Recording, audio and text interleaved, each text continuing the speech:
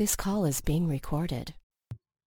You are Locked On Browns, your daily podcast covering the Cleveland Browns, part of the Locked On Podcast Network, your team every day. Good evening, everybody. Sometimes we don't always work on Friday nights. Came home and with preteen daughters and a wife who's always running around town. Empty nest. Either let the bad habits and break open some beers. Well, there's beer anyway. Who are we kidding? Let's do a little work here. Reached out. We got somebody to talk to. So we're going to sit down, your local experts on the biggest stories, for your daily delivery of all things Dog Pound. Joining us this evening, Jake Burns, Browns Film Breakdown, obviously everything over the OBR as well. It's been a while, so this will be a good one. Jake, first things first, how's everything going? How's my little man? Hey, dude. Jeff, thanks for having me, dude. Everything is good. Everything's great. Everything is I can't complain. Little man's good. 20 months old today, actually, October 4th, and growing like a weed. Yeah, man, he's great. We're very blessed, and everything's good. OBR is great, kicking. People love what we're doing. Got some good stuff going over there, and it's a good time to be covering the Browns. As you know, we've been through the muck, but we are on the other side, and hopefully we get a little Monday night primetime showing from these guys. And been through the muck, hopefully to the mire, so to speak, to use the tired old phrases that we were bestowed upon us. To this point, look, obviously you, Steven, Thomas, we talk a ton. You guys, oh my God, the lifelong Browns fans in you about last week. Oh, Baltimore, here we go. And I was just oddly like, wow, I think this is going to be all right. I really don't see any of this. And you knew it, I knew it, we all knew it. We knew this offense had teeth to it. We knew there was something to it. It was just going to be a question of when. And Baker, the thing with him is you don't have to ask him to do so much. What was successful was snap the ball, get the ball. Oh, there he is. Let's roll. And getting Baker hot early is a key to a lot of this. Yeah, no, I mean it's a lot. You're right. It is about Baker. Obviously, it's always going to be about Baker. I mean, as much as Nick Chubb's 3 touchdowns end up grabbing headlines, it's Baker, and it's always going to be Baker. So I think that what's interesting to me is some of the little nuances they sprinkled in. I went back and I obviously watched the game so many times throughout the week, and it's like, what's different? Well, people talked about the personnel differences, and that's fine. I mean, you want to have a couple tight ends in there, and they have 3 tight ends who have nice, diversifying skill sets. It seems like they're comfortable with Pharaoh Brown being that sort of hybrid U-back, fullback, tight end blocking guy, kind of Orson Charles type, if you want to recall that.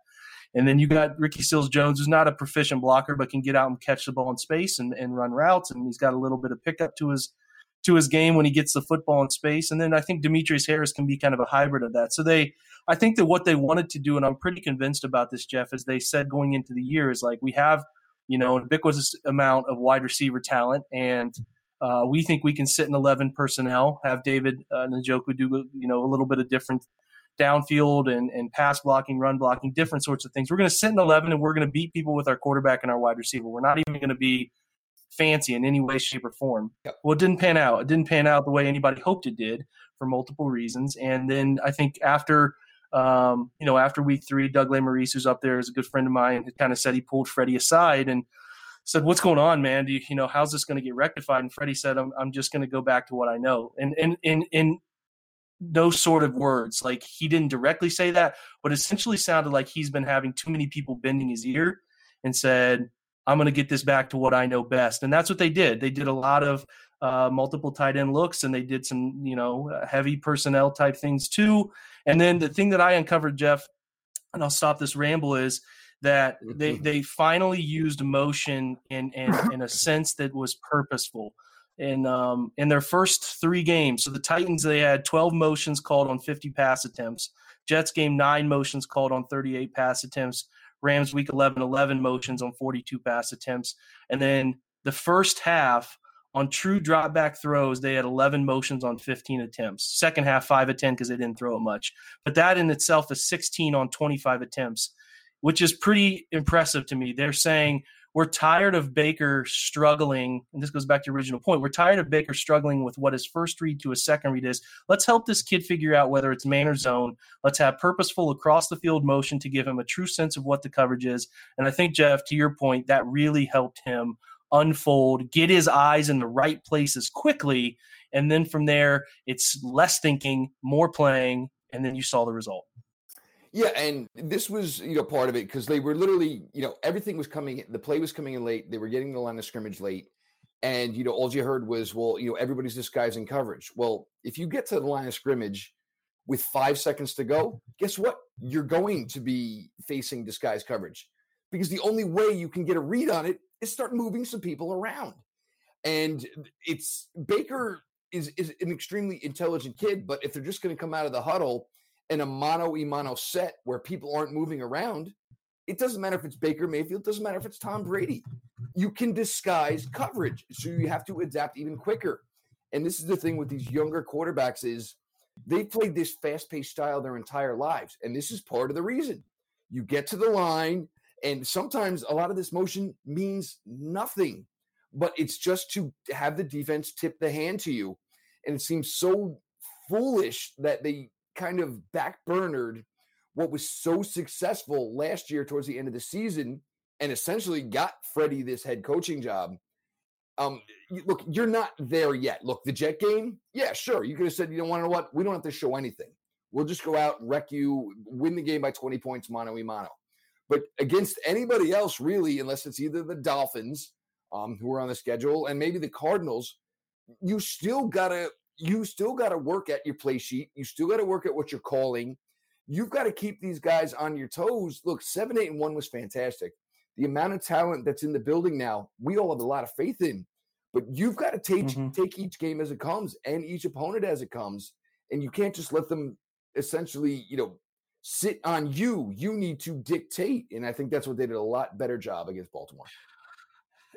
Yeah, I mean, if you mentioned Tom Brady, Jeff, it's like the Patriots use motion more than anyone else in the league, man. It's like it's just I think as an offensive coordinator and someone like Freddie who's got a feel for being an offensive coordinator, but now he's like he put all of the things onto the kitchen table at one time. It's like your mind probably gets away from what worked and why it worked. And I'm sure after the Rams game Sunday, he drove back to Berea. He sits down at the table with his guys and says, what the fuck are we doing? And why is it not working?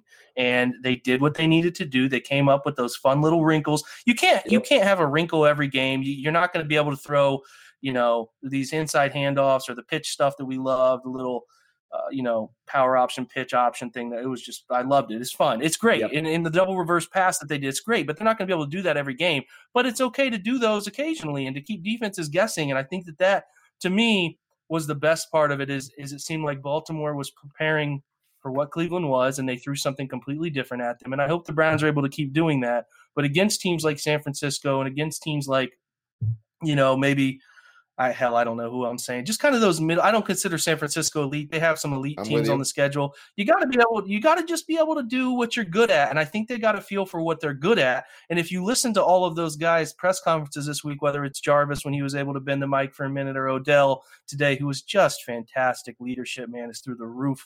He's a new guy in Cleveland. It's just so cool to see how he's handling all of that. He just wants It's so cool to hear, man. All the right things are said. But yeah, I think all of them, and you talk to Freddie or Monken talks, they're saying all of the right things, which is we're confident. We feel like we have identified who we are again.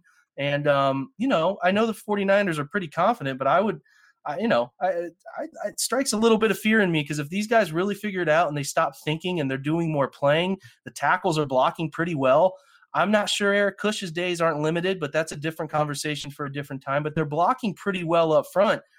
The sky's the limit, and we might see these guys settle into that groove that we all really expected. And it's just like less is more, man. You got athletes. You're getting your wide receivers back, Higgins, Callaway. Less is more. Let these guys go win athletic matchups, and I think we'll see a lot of that Monday. And it's the simple adage of if you have faith in the talent you have, you can't cover everyone. And that was probably the prime example of what Ricky Seals-Jones did last week. He came to Cleveland with a little bit of a receiving resume. And I tried to tell these guys, and everybody, when Njoku's down, we'll trade for this guy. look, he's not dead. He's got a broken wrist. So you're not going to see him till, around Thanksgiving. That's okay. You actually made a really good move in picking up Ricky Seals-Jones, because maybe what you hoped you could get out of David Njoku, you can now get a combo out of between Farrell Brown, which, week 4 was definitely the best of him. Hopefully you can see and he can keep trending that way.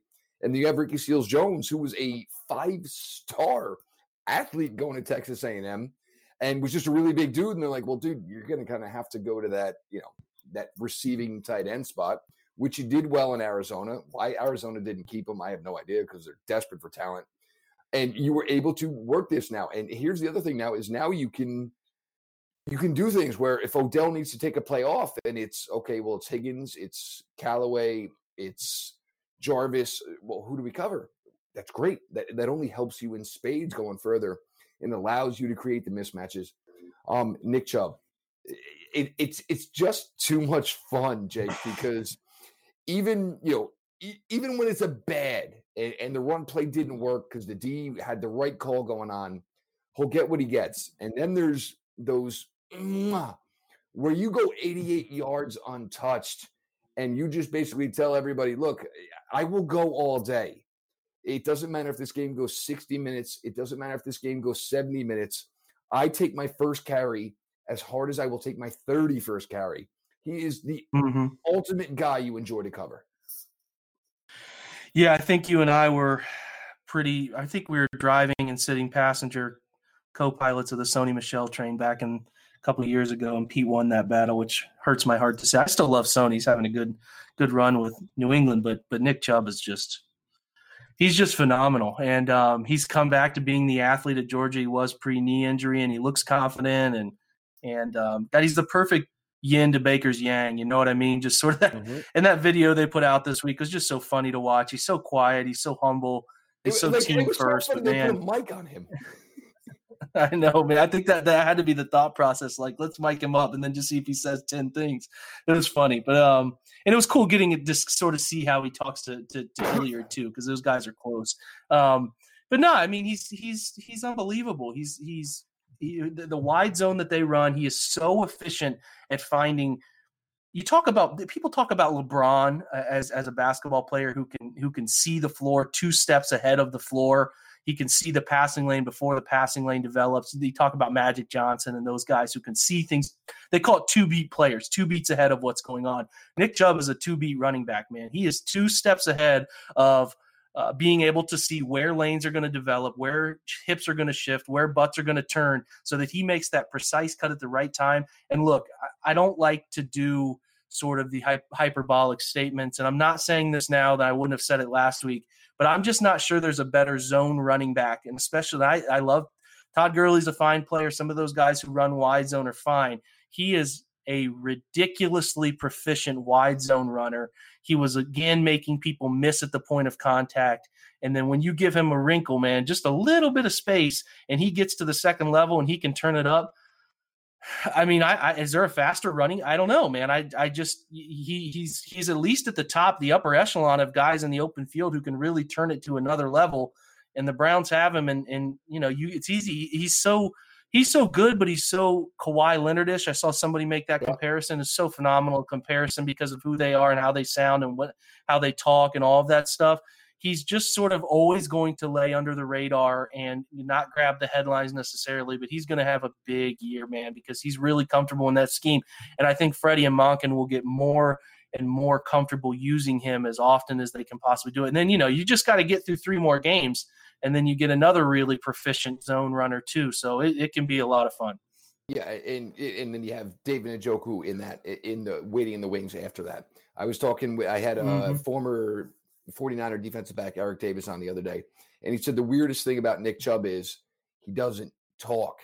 And he's like, that's the guys that always scared you, because normally guys either talked from the first snap, or they talked when it was going well, or they talked when it wasn't going well.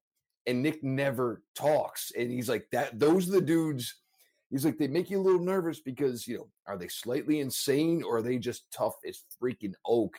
And that's kind of what Nick Chubb is. As great as an athlete as he is, as talented as he is a I will go type of guy.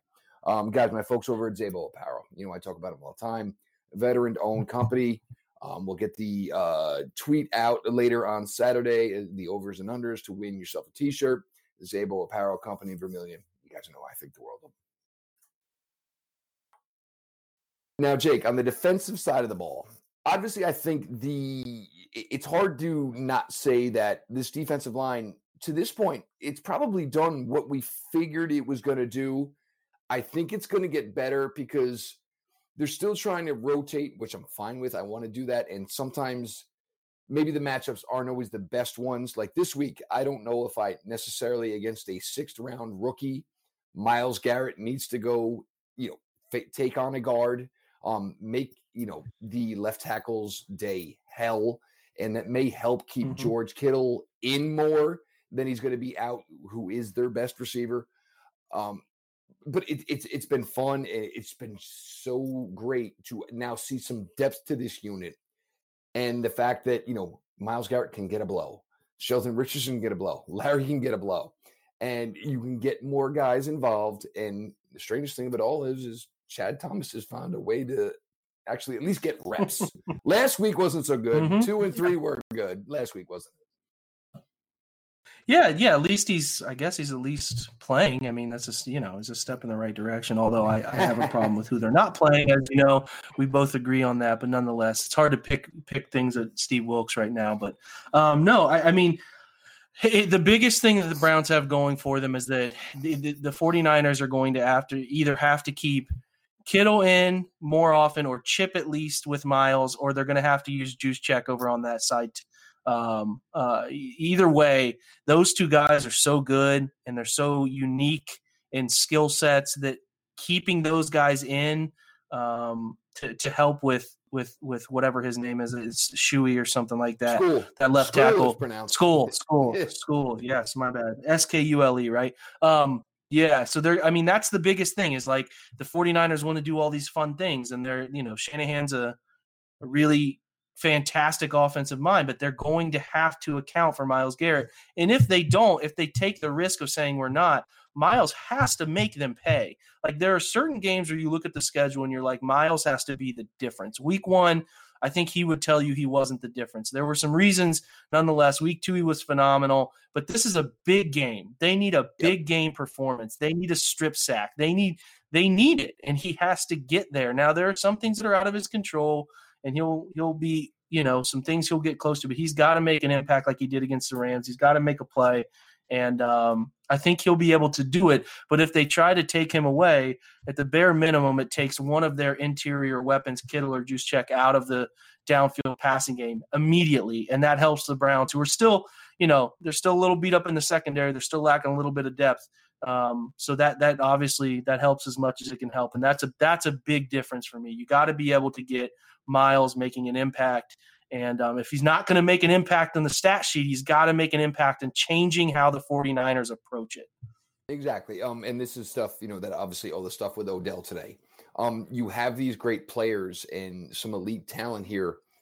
They may not get theirs, but if they get the attention, which led to them not getting theirs, that's what it's about. And that's why you put this much talent onto a roster. I'm assuming Joe and Mr. Juszczyk, it's going to be an interesting battle because I think in talking with 49ers folk, it seems this is what's been going on to this point this is why George Kittle's only averaging, I think it's 5 receptions for 55 yards a game is because they're not confident enough in the offensive line yet. And the thing with him is, and he even came into the league with a great reputation as a pass blocker. And that's kind of where they have to go with him right now. And then you get to that wide receiving core where there's some names, but nobody's really a proven guy. Yeah, and like we said, they're going to have to try to figure it out on the fly because, in my opinion, Jimmy Garoppolo is not a great pressure thrower. He chucks and ducks. Like some people like it. I'm not a fan of it. I think he's a chuck and duck guy where he throws and then turns his body, and I think he makes some blind throws. So there are some interceptions to be had there. Obviously, the Steelers took advantage of those opportunities.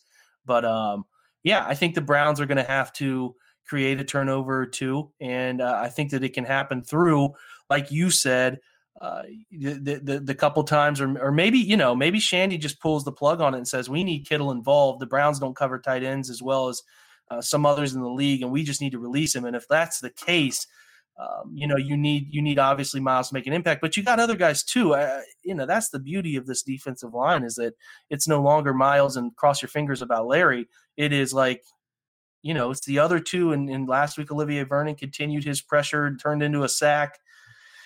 It's got to be those guys, man. Like right now, to carry the load, it's got to be them. And they certainly have an advantage. I think it's a bigger Browns defensive line over the San Francisco offensive line advantage than the opposite between San Francisco has a fine defensive line. I think they're fine, but they don't have the talent across the front four the Browns do, at least not at this point. So that's a battle that the Browns have to win. And San Francisco's they're kind of a wreck at wide receiver. So the corners are in a good situation to have a really good night.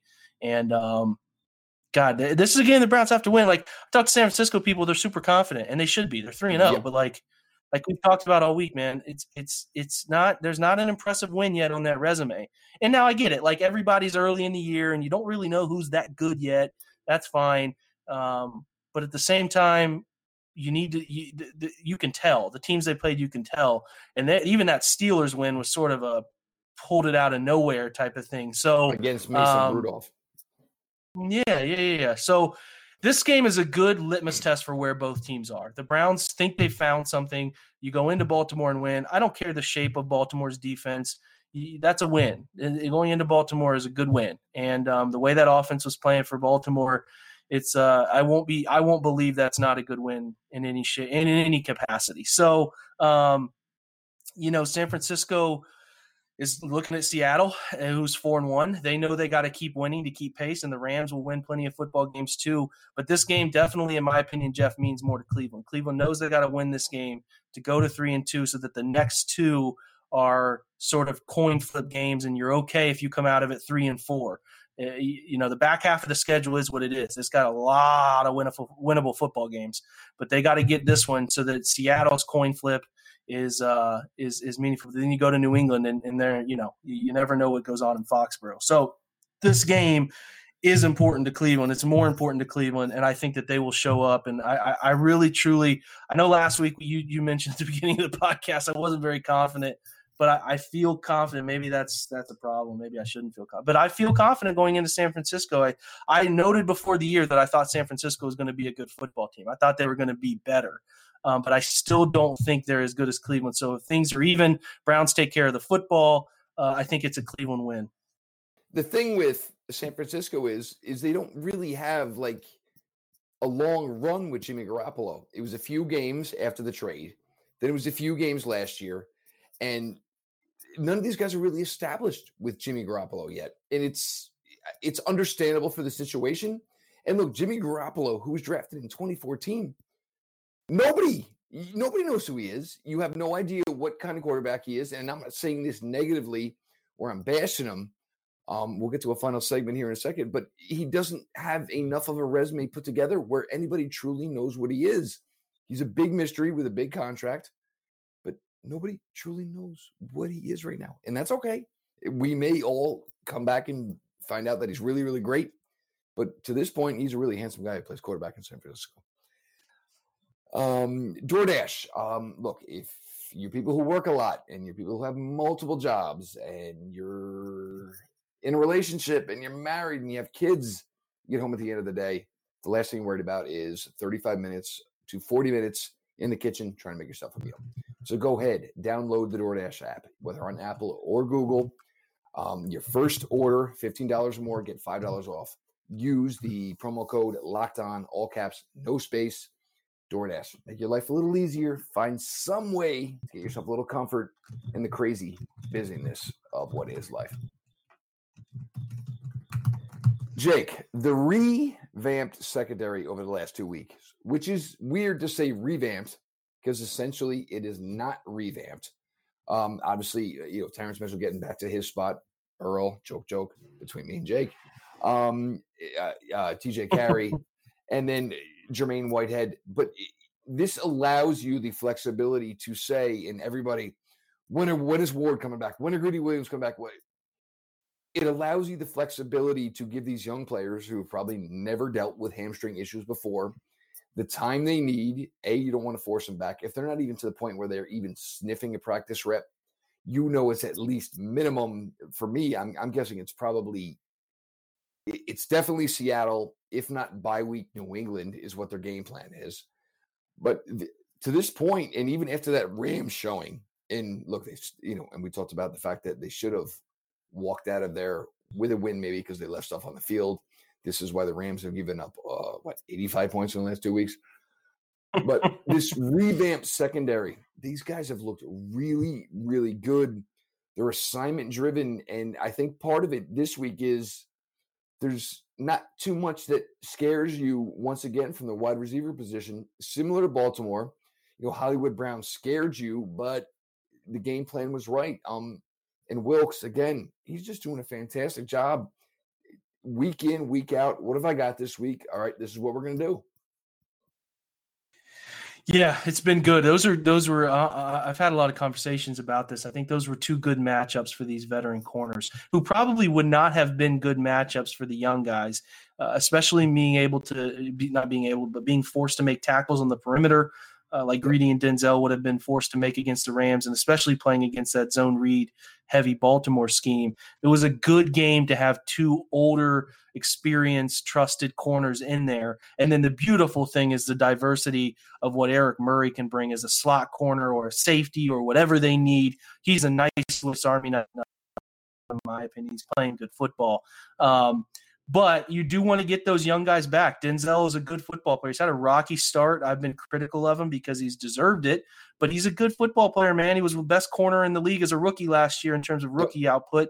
And I think he's going to be fine. Like you said, there's a luxury there. Greedy Williams is playing really good football. There's a luxury there that is we have two guys who we trust outside right now.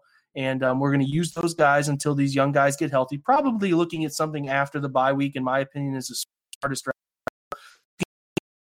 2 weeks of full-on prep in for New England and not have to worry about rushing them back on a short week for Russell Wilson, who's just now. So I think it's probably wise to bring those guys back for the bye week. So, but yeah, I think they've done a fantastic job of just making it work, and they've played 3 deep, 3 under. They fire zoned a lot. They're playing deep. They're playing off, and that's okay. But they're reacting quick enough that you can't easy access throws like Greg Williams. They're playing deep, but they're not well coached. Just they're doing a nice job of keeping everything in front of them. And nice field plays. They really tricked Goff a couple times. Some nice deceptive, zone flat, and then sort of bumping off and peeling back. Lamar had to throw. It wasn't pretty. Mixing up man and zone pretty effectively. I didn't think I'd feel this year. He's come back. He can run. He can fly. You better run with him. I'm not over. Wide receivers beat you. But they're fine, and it'll be got top together when it comes to things. Fun tools.